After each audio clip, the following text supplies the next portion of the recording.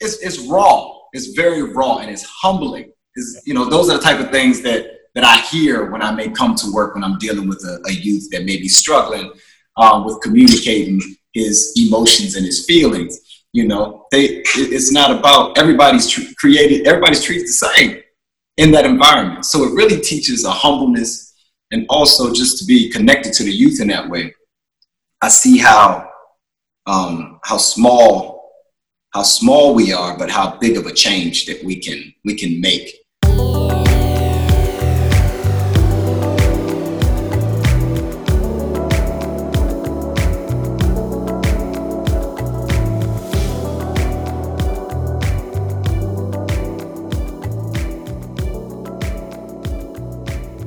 It is a new season of the 40 Lessons podcast. My name is Todd B. Waldo. Thank you, as always, for checking out 40 Lessons. This is episode 55, and I got on Zoom with my man, Mighty Joshua. So I'm over here in Churchill. I was like, what's up, man? I got a chance to get on Zoom with him, and we talked about a lot of things. We talked about him growing up in Virginia. You get to hear about some of the music he's working on today. We talk about what's happening in our community today. Lots of things, and I'm just excited to share this conversation with you. I want you to stay tuned after because I got to tell you about some work that actually Joshua is doing over in Kenya with the Makindu Children's Program. So let's get into this conversation now with Mighty Joshua, and then stay tuned so I can talk to you about Makindu right here on the 40 Lessons podcast.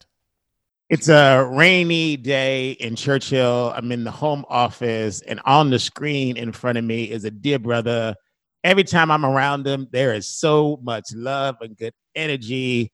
Mighty Joshua, my man, is on the screen. What's up, brother? Peace, brother. What's happening, Todd? Man, I tell you what. So I saw you super random in Churchill, walking over to Union Market. Shout out to Union Market, who's back open up again in Churchill. Big up Union Market. Like, hey, you were like, hey. It was just good to see your face because, like, life doesn't just like connect us the way it normally does. Normally, we just see each other out, at the festivals doing the music thing. So it was just good to see your face. Right. Well, I haven't really been going into markets like that. So you caught me. That was probably one of my first ventures. Yeah. Out. I was on my way to do some work and I needed some refreshment. So yeah, it was good to see you, brother. You just stopped in the middle of the road.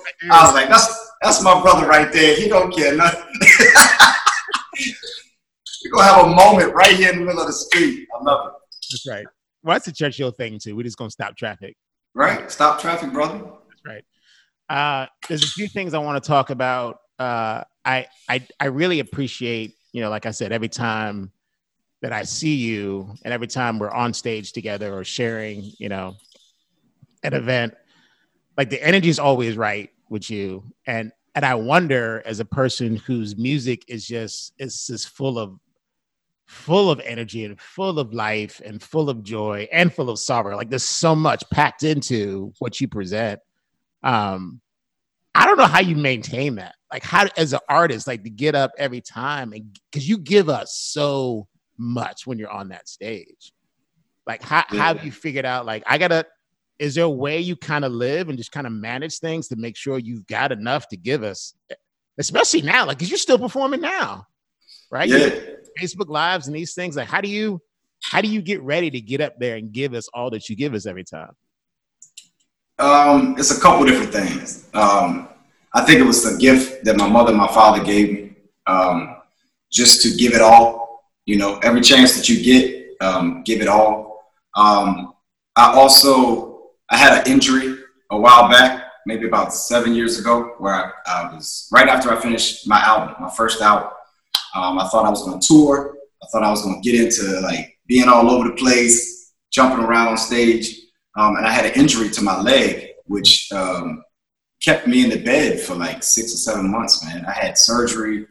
It was a rough journey. And while being in the bed, for someone who loves to travel and move about, I realized that sometimes we take simple things like standing for granted. So I said, I made a promise to my leg that I would use it Once I was able to get out of the bed, I would dance, I would run, I would just try not to take it for granted. So a part of that, seriously, if it wasn't for that accident, I don't know if I would have such of a high intensity show. And in order to be able to sustain that, I eat ITAL food, I exercise, I condition. And I condition because I want to be healthy, but I also condition because people come to a show, they want to hear you and they want to see you. People spend money that they sometimes don't even have to come and support you. So as an artist, you have to give people as much as you can. They come in to see you and hear you. So, you got to put on the show, man. You got to go to work. That idea of preparation, like to get ready to have something to give to an audience. How did you learn that? Like, what taught you that that's what it's supposed to be? Like, there's a depth to what you give us, right? You took time to decide the song. You got this deep passion because of this energy, but you decided there's got to be some depth to who I am as an artist to make sure I give the audience this kind of experience. Were you taught that? Like, this is what it's supposed to be? Or on your journey to figure out, this is who I'm going to be, I'm just going to figure it out on my own. But I don't know if that was taught to you or you just figured this thing out. Man, much of this stuff with music, nobody taught me. You know what I mean? Like, a lot of my whole life, I think there are a lot of lessons. Sure. A whole lot of lessons, more than 40 even. Be exact. There are a whole lot of lessons that come together that create us, that make us who we are.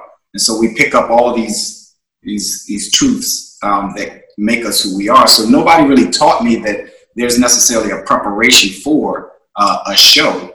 But I think that when you look at like a holistic life, when you look at trying to have a well-balanced, rounded life, when you know that this thing feeds this thing, and if this isn't taken care of, then this can't be taken care of, and really not separate your life from your art. I don't know if an artist can do that anyways, but that's really what it is. It's like, it's already a part of me, and so this is what I present. Some of it may have been like downloaded into my DNA. Again, I give my mother and my father a lot of credit for what they've given me. But yeah, I've not really taught. I've been taught some things in music for sure. I've got some amazing mentors, but there's certain things that I feel like you aren't necessarily directly taught. You just kind of figure it out, or it's a part of who you are already. Tell me a little bit about your parents. Where were you born? I was born in Charlottesville, Virginia. Okay. When you were born, what were your parents doing? What were they doing in the world? My father was working at A&P, a grocery store. Yeah, I know the A&P. Yeah. All right. That was like, we had A&Ps in Jersey. We had A&Ps there. Yeah. You know what? I did know that they were up north. I think there was some in Pennsylvania too. But yeah, so my father was working at an A&P. He worked really hard. He was an outdoorsman. He hunted. He loved being out in the woods and outside. He also really enjoyed cutting grass, cutting wood, and he's a man of the earth. You know what I mean? Hard working man. And then my mother was probably teaching when I was born. Maybe at Buford. I don't know. I need to ask her what she was doing. Yeah, but my mother's been a teacher for a long time. Yeah. Was it a musical household? Like, was there like did your parents play, your siblings play, or was it just music playing? Was that a vibe at home? So yeah, there was always music playing. We had I don't know if hopefully you know what I'm talking about. We had a case in my living room. And it looked like it was like just a wooden case, but if you opened it up, there was a record player. At the top, yep. There was an 8-track. Yes, sir. And in that wooden case, there were these big ass speakers. Yeah. And it probably was like some of the most beautiful. Like, I wish I had one of them now. I don't know where the one that we had. Those are, I tried to find one. They are super expensive. Bruh, the sound on those, it's immaculate. Yes. Yeah. It's so rich. So that was in my living room. And so we played a lot of music. When my mother would, you know, I would try to go outside and like cut grass and cut wood with my father, but my allergies were so bad. I can't believe I'm telling you this. I can't believe I'm telling you this. I'd be outside cutting grass and whatnot, start sneezing and eyes swollen, and my father would be like, "Go in the house with your mother." So I would go in the house, and then my mother. So instead of being outside cutting grass and whatnot, and I'd still do that as well, but I'd go inside and I'd dust and like wash dishes and like mop the floors and whatnot with my mother. And so the music was always jumping, and my mother and father loved like Gladys Knight, Kool and the Gang, Anita Baker. And so we used to go to these summertime music series at King's Dominion. I don't know if you know about those, but Kool and the Gang used to tour and they'd come to King's Dominion. And so that was probably one of my first shows that I really remember as far as like shows go. But my brother was an all-star drummer in high school. He was a celebrity, local celebrity. Another one of my brothers introduced me to like reggae music and the culture of African music. Mm-hmm. And then we started DJing once I got a little bit older. So music in one sense or another has always been a part of my life. I just never thought I'd be a singer ever in my life. Well, I remember you and I talked, we had a conversation off to the side of the stage, and because I'm a percussionist as well. And we were just talking about playing, and you talked about this journey of like becoming a percussionist and a singer, which wasn't necessarily what you were. Yeah, I remember this. Yeah, so I want you to tell the people that story, because that wasn't really what you were, because you said like you had to become a singer, you had to kind of become a percussionist, but that wasn't necessarily the track that you were on. Right. Yeah, I need to find like a way to like really put this into a nutshell. So what I will say is that I learned African percussion once I came to Richmond. Mm-hmm. When I came to VCU, I met some drummers, some West African drummers, and it blew my mind. I learned a couple of rhythms, some traditional rhythms, blew my mind. Man, I feel like I'm home. And I'd seen drummers before, but something happened when I came to Richmond. And so I started going to the VCU dance classes that Sister Faye was teaching at the time. And so some of my drum mentors were the drummers that would provide the percussion for the dance classes. Mm-hmm. And these brothers are flame. They are amazing. There ain't no time for no shucking and jiving in there, man. Like, and so I got invited to come and start to play. Me and my older brother started to go there to play percussion. And that's where I learned. It's like boot camp, man. Like you got to figure it out quick and practice a lot before you come to class, because they're not there to teach you. You need to watch, listen, pay attention, and don't mess it up. So that's where I really got my roots into learning African percussion. And I started playing in reggae. I started playing reggae music, and I started incorporating that West African drum into some of the reggae bands that I started to find myself in.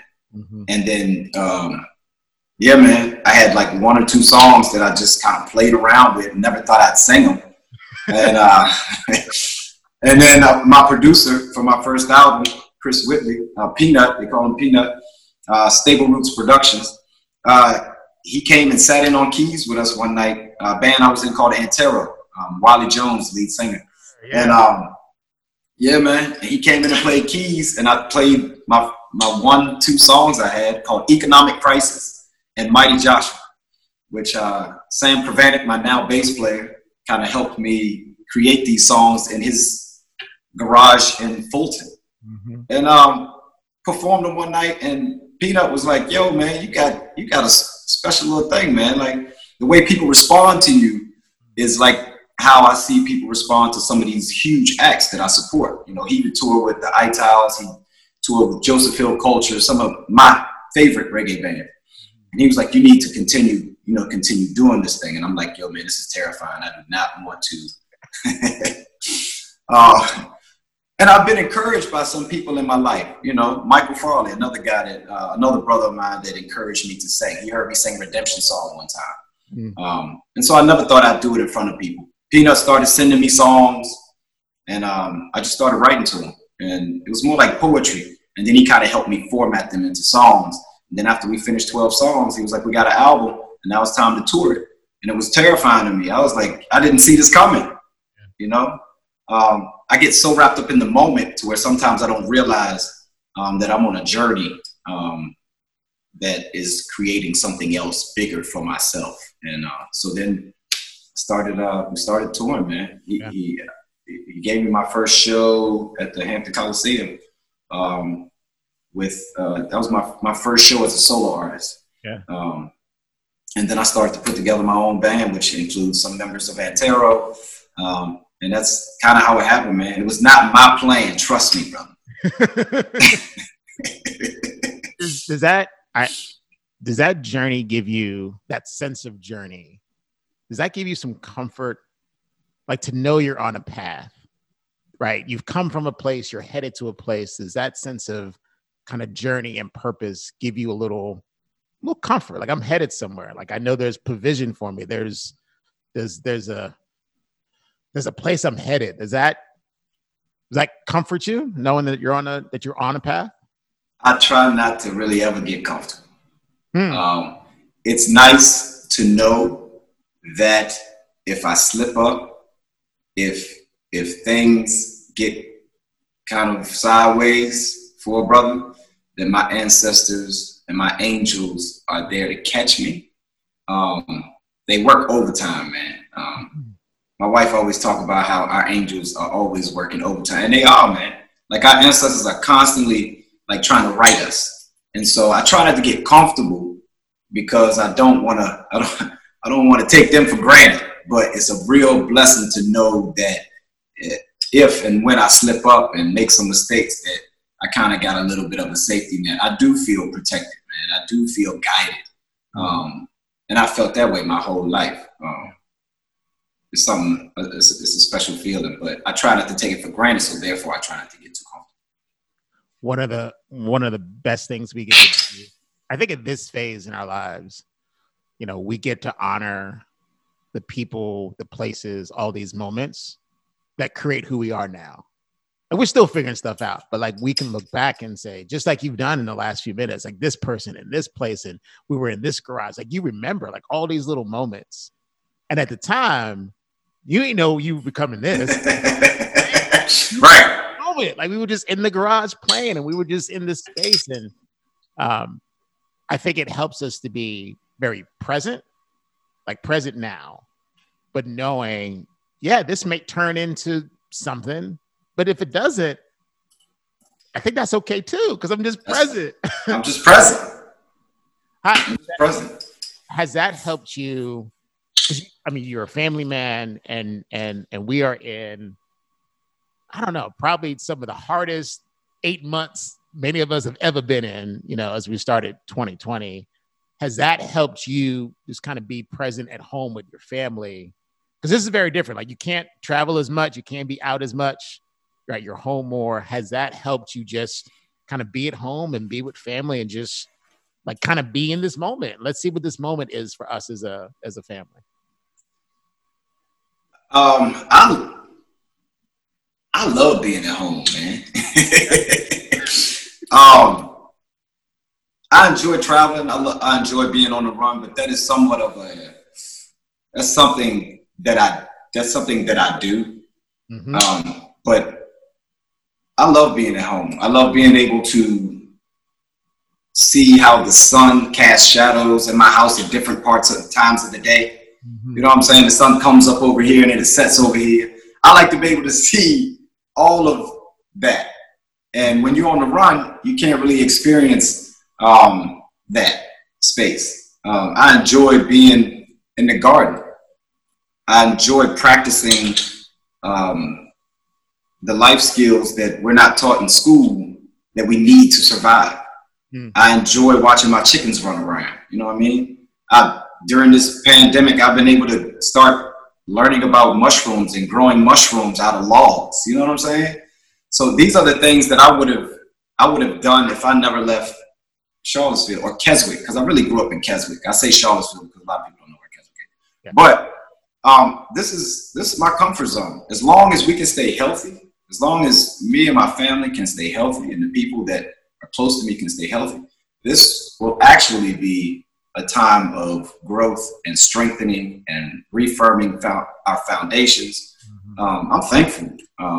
I'm thankful for the time that has been afforded for me to be able to kind of reconnect and reground and not be running. I'd be in Kenya right now. I should be in Kenya right now. But because of the pandemic, I'd be in, I believe, maybe northeast Kenya right now, walking probably today out in the bush. So I really wish I was there, but this is good for me, man. Yeah. So because you've been in Virginia for so much of your life, and you've seen the world as well, I wonder, when you look at what's happened last few months, I think about experiences that have happened in Charlottesville that were fueled by hate, and conversations we're now having about our monuments and about injustice. Many not new conversations, right? But there's a different energy now that exists. Does that resonate with you when you see our Richmond streets look the way they do, our Charlotte streets look the way they do, and statues come down when we talk about a pursuit of equity and justice like that? Do you think this is different? Does it resonate with you when you see kind of what's happening in our communities right now? It does resonate with me. I think that this part of the movement has been a long time coming. I see George Floyd as somewhat of a saint, you know, and I say that because this man's life was sacrificed for so many other people to live. I mean, that's just the reality of it. He died for a lot of people to be able to live worldwide. You know, there's conversations going on in Northern Africa that wouldn't have been happening if it wasn't for the death of George Floyd, the murder of George Floyd. All of this resonates with me just because I started along the path of working towards for justice for Black and brown people as a youth. My brother started teaching me about my history. Again, I say stuff that we don't learn in public school. At the age of 14, 15 years old, my brother went away to Virginia State, and some of the literature that he was receiving, he started giving to me. And they were heavy books. Now, I was reading about Nat Turner when I was 15. There's not too many kids in Charlottesville that were reading about Nat Turner when they were 15. You know, I was reading Francis Cress Wilson, and a lot of it I didn't really understand, but it started to plant a seed of who I am and where and how I'm perceived in the country that I live in. And so some of that education really just got me ready for working towards the liberation of my people. And so a lot of my life, I've been a part of programs to work towards the liberation of Black and brown people. And so the fact that we've gotten to the point now to where the world has come to its knees and having to face that this is a real thing, to me, it's a beautiful thing.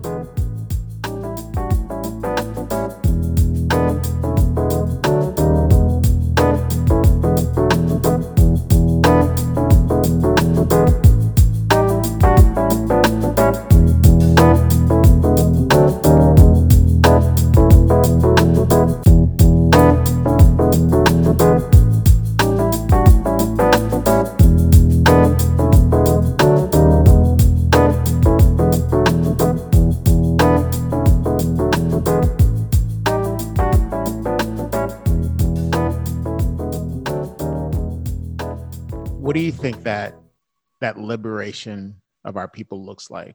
Like, I think about my daughter, I think about her friends, you know, and I'm grateful that my experience, like, it's different than my mom's, you know, it's different than my dad's. There are no signs tell me what door to go through. And I hope my daughter's experience is going to be a little bit different than mine. But when you think about that liberation that we're pursuing and trying to achieve for Black and brown people, what does it even look like? What do you think that would be for us to experience that? That's a really big question. Yeah. However, I think for me, I always try to think of the foundation. I always try to think of like where we need to begin. And I think that until Black and brown people have, there needs to be a level of independence. There needs to be a level of self-sufficiency. I do think we all need to be able to learn to feed ourselves and feed our communities. I do think that we need to know how to defend ourselves. I don't think that we can leave these life-determining factors up to a society that wants to oppress us. Yeah. So I think that's the foundation. In one of my tunes, I say something like, if they decide to burn your grocery store down, then what will you do? How will we eat? You can't fight a revolution if you have to ask your oppressor for medical care. If you have to ask your oppressor to feed you, I'm hungry. I'm sorry. I know I'm fighting you right now, but I need you. I'm hungry right now. So I think that we really need to think, first of all, we need to be able to sustain ourselves as a community and not ask an oppressor to feed us or protect us or take care of us. I remember reading where in Jackson Ward, the police never came to Jackson Ward, in the 40s, 50s, I believe. Police didn't come to Jackson Ward. Jackson Ward policed themselves. We policed ourselves. There was no need for them. And I think that we need to get back to a point to where we really take care of ourselves on that level. And I think other things will fall into place as well. There's no military to come and save Black and brown people in America. I feel like if people from another country were being targeted, how Black people are being targeted in America, let's say if Germans were being targeted or Russians were being targeted in America, the way Black and brown people are being targeted, I honestly feel like Germany or Russia would come and do something about that. There's no one defending Black and brown people in America. And so when we do decide to defend ourselves, we're targeted as terrorist groups. Right. You look at the Black Panthers, they're painted as a terrorist group. You look at the Black Lives Matter movement, they're targeted as terrorists and rioters. Yeah. So, it's until we are able to protect ourselves and feed ourselves, I think that we're going to be in a world of hurt. Yeah. Do you get a chance? I know you do more than just stand on stage and play music. You give a lot. You put a lot of energy into other people and teach other people. Where are some of the places that you get to pour all this wisdom, all this insight?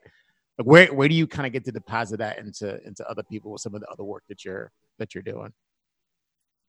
It's mostly I work with youth a lot, and so I found ways to give them the same information without it being really that raw.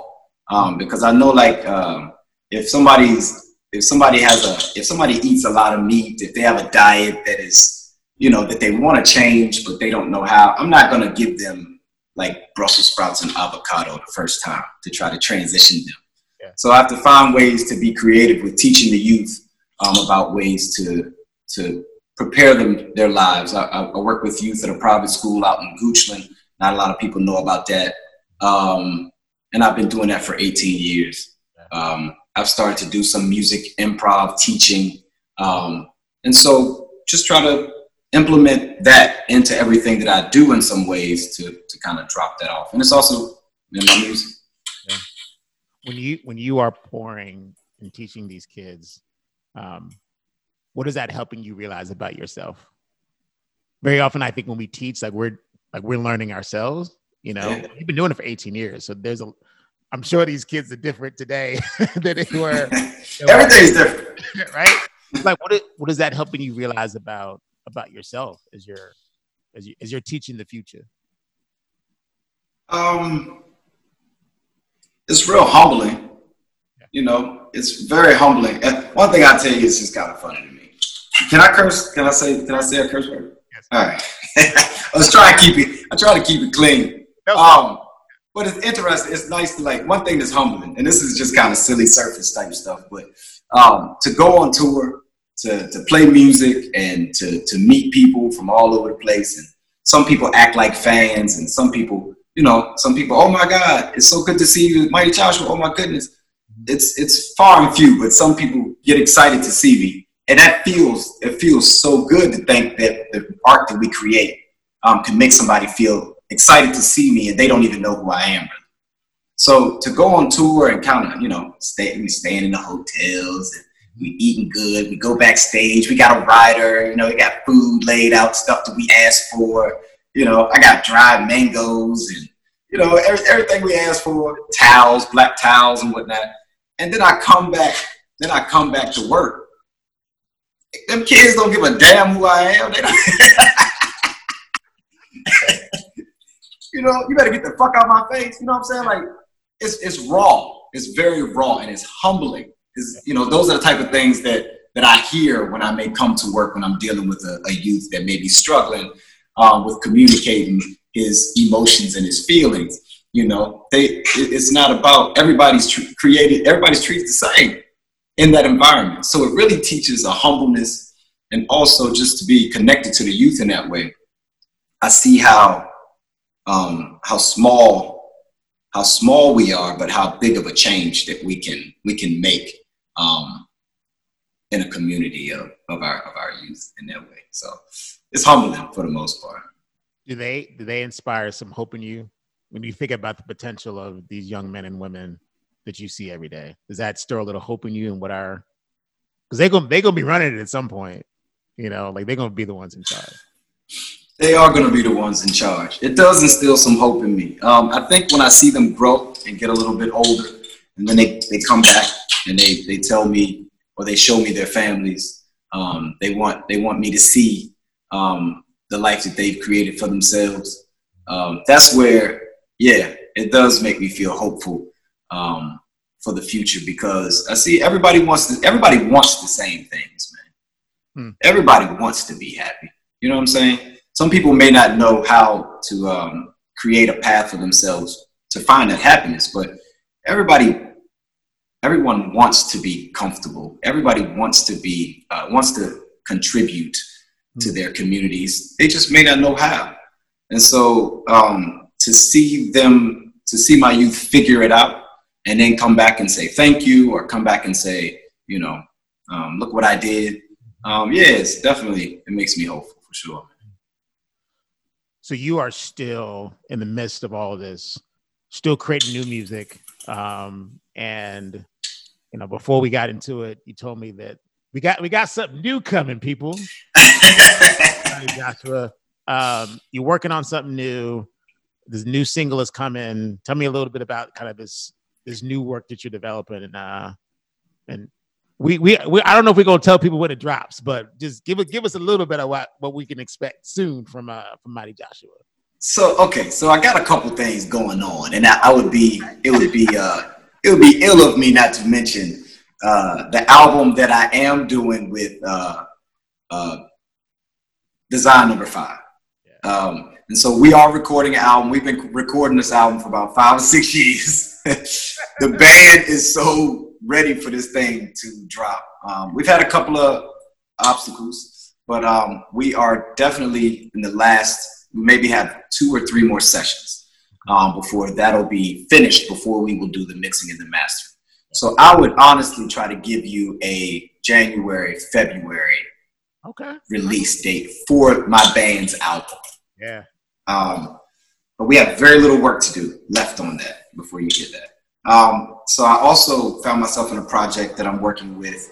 It's a brother named Mongizi. He's a artist that lives in DC.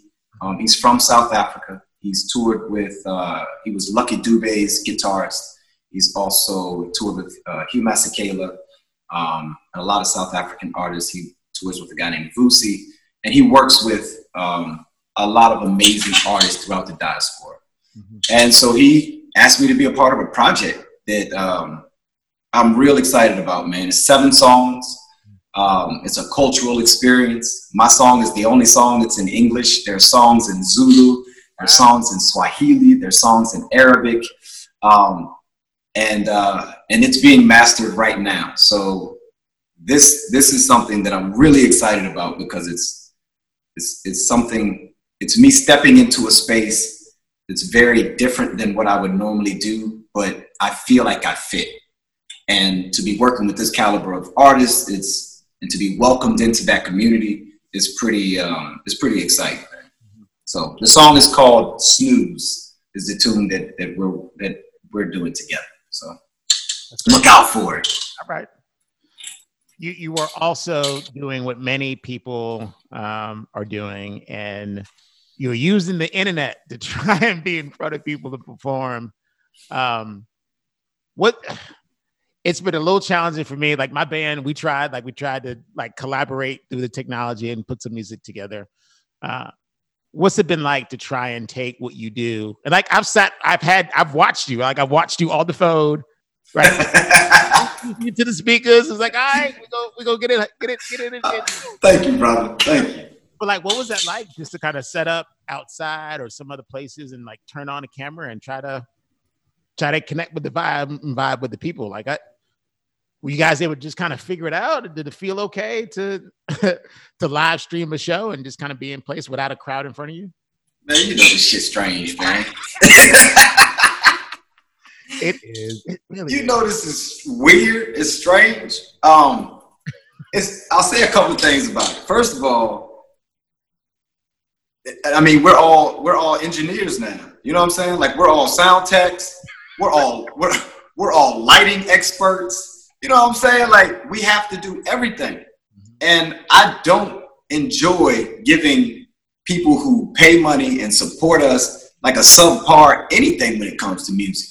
So we have to try to figure out how to be the best that we can be, whether it be the quality of sound that you're going to receive. I'm not into playing a guitar in my bathroom with my cell phone, like, and try to, and no disrespect to anybody. If that's what you have, then do what you have to do to meet the people that need it. But I'm fortunate to have some things and know some people that can kind of make it the best quality show that we can. So I want to be able to step it up. And so we have to try to, it helps to have my guitar player.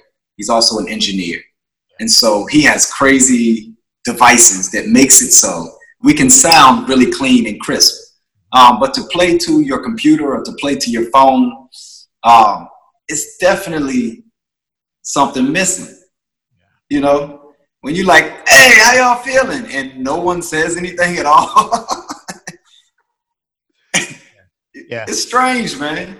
It's strange. But it's necessary right now. And I'd rather do that and feed some people who use us like medicine than not do it. I started getting messages saying, Joshua, like we need you all during this time. Like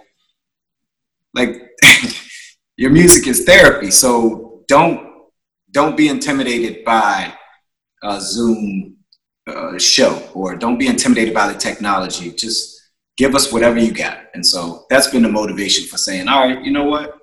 We'll figure it out and we'll try to give it the best that we had. It is a gift. So as a listener, I appreciate that you've given us that gift. Thank you. It is like there is this medicine that we need. We need each other. We need that vibe. We need that energy. We need to dance and sweat. And right. We need each other. And as awkward as it is, like even though I'm not in a room with you, it pleases me to be able to see you on my phone and to hear your voice. You know what I mean? So there's still a connection that's being made that is soul fulfilling. Like I feel good being in this conversation with you. And so I can't negate that. Like there's still a connection that can be made through this plastic and wires and all the things and ting, Yeah. Every time I'm in a conversation like this, I try to think about, ways that we can I don't know, just like inspire hope in people. And, there's a lot out here that can make you just sit in despair, and, uh, and lose sight of the goodness that's around us. One of the things that I think you do for us as an artist, like you remind us of what's true. Like you bring balance, right? I think you're actual and you're factual, but you give us some balance.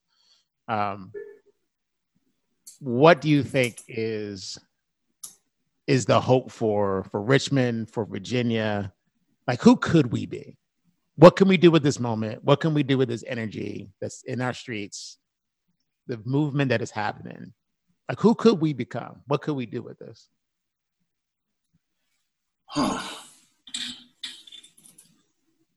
One thing I would say is, in my mind, this pandemic has been like the great equalizer.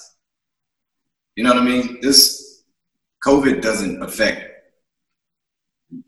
strictly poor people or strictly rich people or strictly people in one state. It affects the entire world. And so everyone has to somewhat submit to what COVID makes you do. Like COVID says you can't leave the house, you know what I mean? Like, or that you're better off staying at home.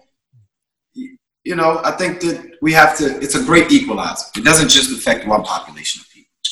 And so it really gives some people an opportunity to, who haven't really been able to take care of some things. I also laugh, and it's really not funny, but you know, for the longest, this was like a government-funded revolution. You know, when you look at, you know, when I always say that the oppressor always looks forward to Monday because you got to go back to work, man. You know what I mean? Like they always say is everything's going to be fine on Monday when everybody got to go back to work to feed their kids. You know what I'm saying? But, and students got to go back to school on Monday and, you know, the streets will be clear. Well, with this pandemic, Monday never came. Not only that, but people were able to receive checks from the government to stay at home. But it gave time for a rise. People had that energy and that time to be able to then go to the streets and have that energy and be able to build up that energy to apply some pressure, to make some change. And so I think that this time is a time where we're really able to, it's like it evens some things out. It gives the oppressed an opportunity to really be able to apply some pressure. And so I think that it can level some things, you know. I think politicians have to they have to submit to the people that support them to a certain degree. And I think if pressure continues to be applied, then you scream loud enough, they'll hear you. And whatever change doesn't take place, I think that the people will see it through in the long run. I think that that's been, so I think some change has happened. I think that we have a long way to go. But being an art city, being a city that the youth kind of fuel the energy in this city, I think that sky's the limits, man. It can be whatever we want it to be. You know, we shape our communities. Yeah. I don't know if that answers your question at all. It does. It reminds me of, so you and I have a very similar musical foundation. So if on a Saturday like this, very similarly, I would have been cleaning the house. There would have been 45s and 8 tracks and radio on. Go to your house when it's over with, man. but and my mom had that big console just like you did, you know. But I remember that. I'll take one artist as an example. James Brown told me 2 things. He said that I had to be proud about being Black. But then he also told me that I had to get up and get into it and I had to get involved. Yeah. There was a soundtrack to this movement. The music that came out of, you know, 40s and the 50s and the 60s and the 70s, like artists were telling us things. They were painting pictures for us. And then hip hop started and it was a brand new canvas, but they were telling us things and they were reminding us who we were. It was in our music. It was in our poetry. Like it was all around us. And I think all movements have a soundtrack. All revolutions have a soundtrack. And we need artists. Like we need artists like you to remind us and to tell us and to push us, to inspire us. Do you see like Richmond artists kind of starting to create this soundtrack of this movement, like to be the voice for us, to inspire us, and like those artists did, you know, generations ago, but like giving us the soundtrack to this movement that's happening right now?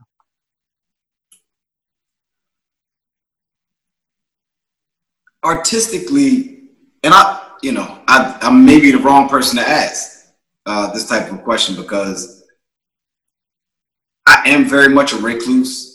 Mm-hmm.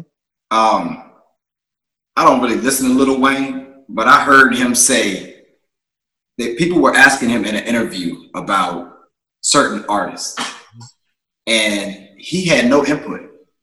He did not, he couldn't. And some of the artists that he was being asked about, I'm like, how do you not know about what this artist is doing? But I sometimes find myself, and I'm in that phase right now in my life, and it's not always like that, where I become a bit of a recluse and I'm trying to create. And when I'm trying to create, I often shut myself off from a lot of what's going on around me. Mm-hmm. So there's periods of taking information in for me. Mm-hmm. I can't do it really well simultaneously, taking in information and putting out information at the same time. I have moments where I receive and then I put out. So when you asking me that question, I'm a little bit removed from what, Richmond artists are doing, to be honest with you. I heard a tune that Sam Reed and Calvin Presents did. That joint. Right? What you mean?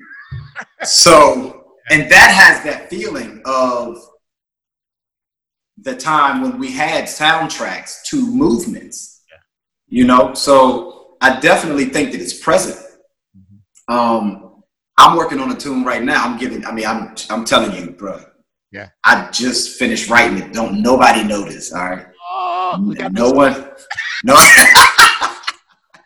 No one knows this except my band, and maybe not even my whole band knows about this. But I just finished writing a song called "Unity Is Our Weapon," and this is probably, I write songs about old stories, and this is probably, it's still a very old story, and it's presented in a very old way, but it's a message for right now.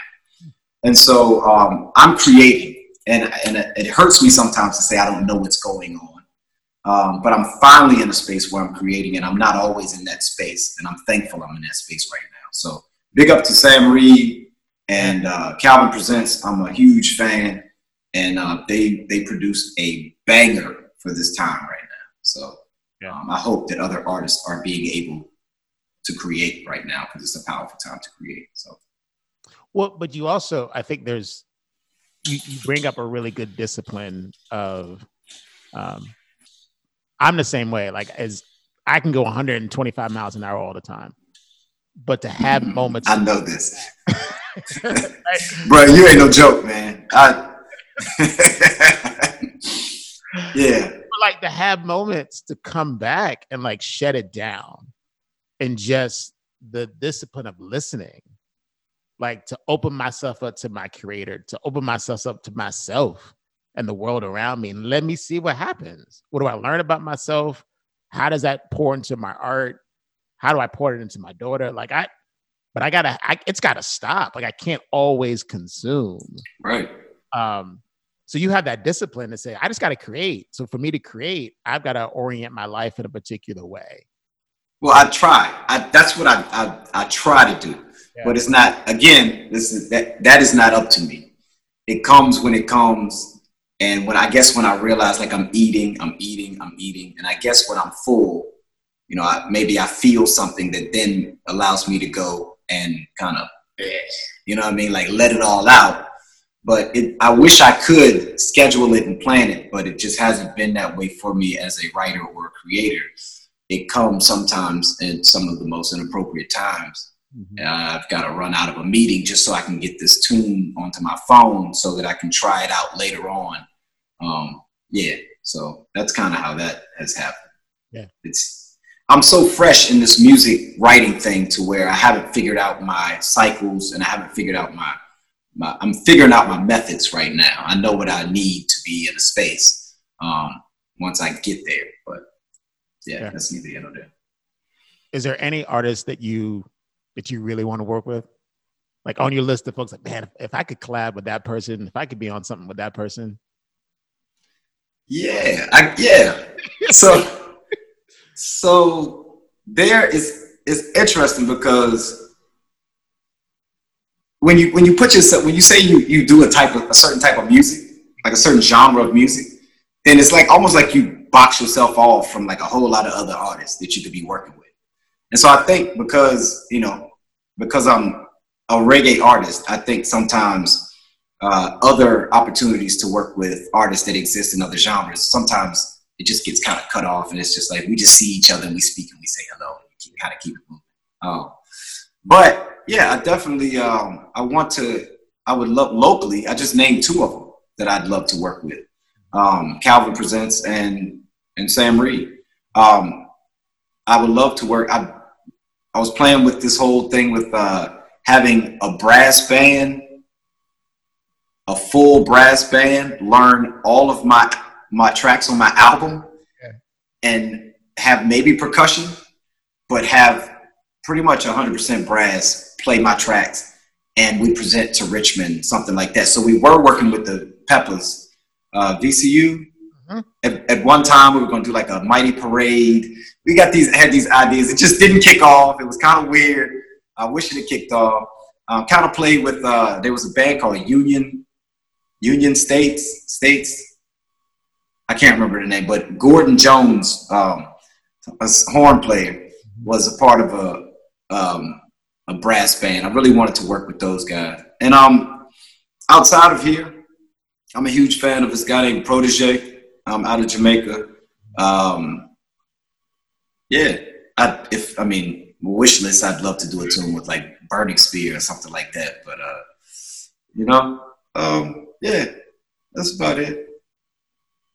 I was going to ask, so since you cut off, you might not have this fresh, but when you're in a car, do you listen to music? Like, what's on? Are you like off, like silence, or do you actually have you listen to something in the car when you're driving? It's funny. And if so, I will ask you the last thing you heard was in the car. That's interesting. Sometimes I'll realize that it's complete silence. Like I'll drive an hour and realize that there's nothing on.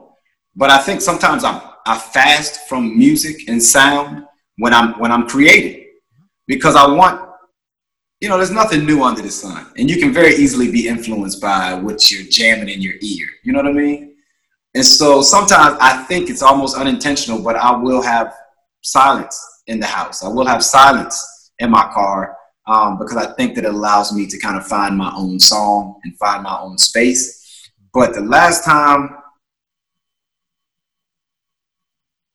that I was in the car and music was on, it was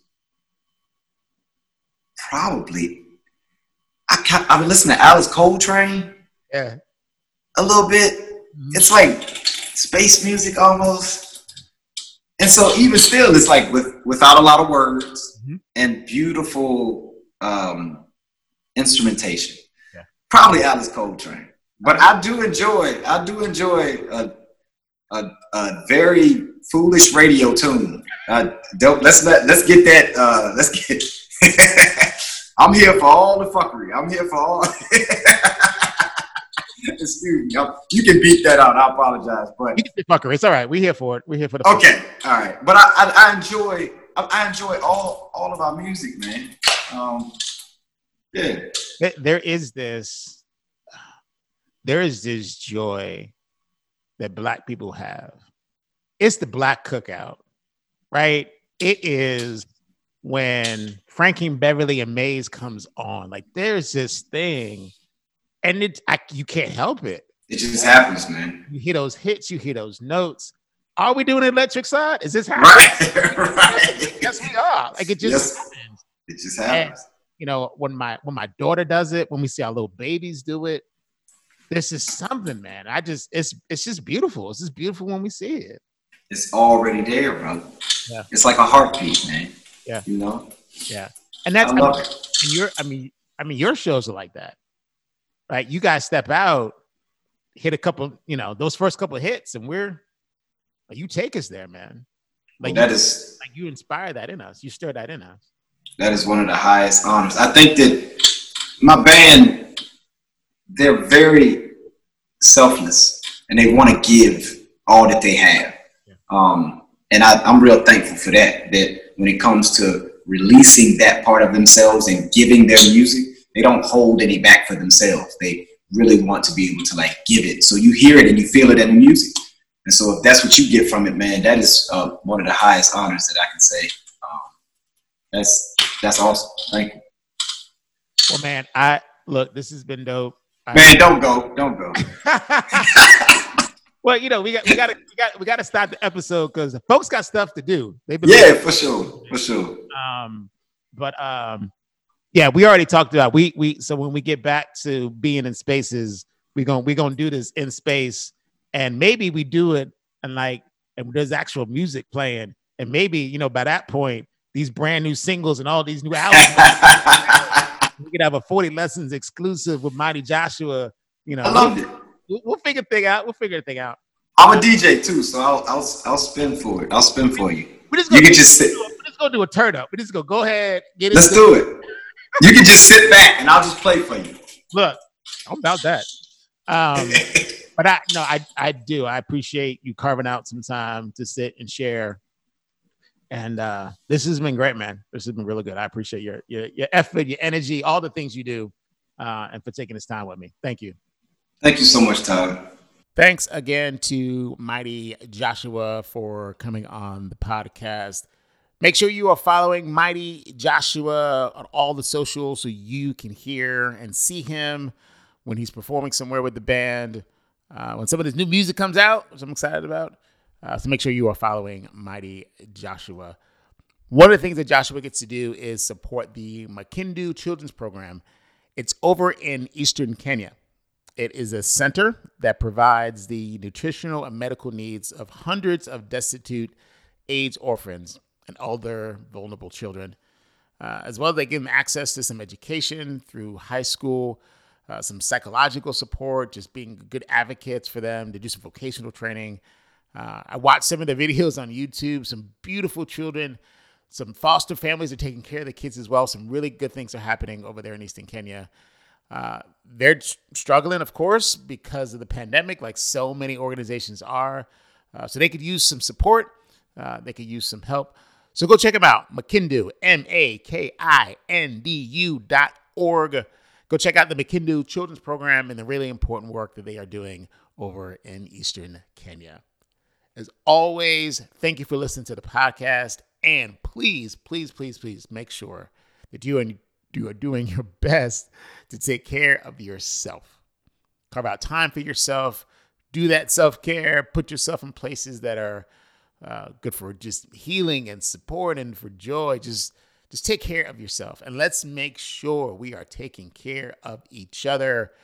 Call, text, stop by, wave, check on your neighbors, all the things. Just make sure we're taking care of each other. We'll be back next week with another episode in this new season of the 40 Lessons podcast. Take care.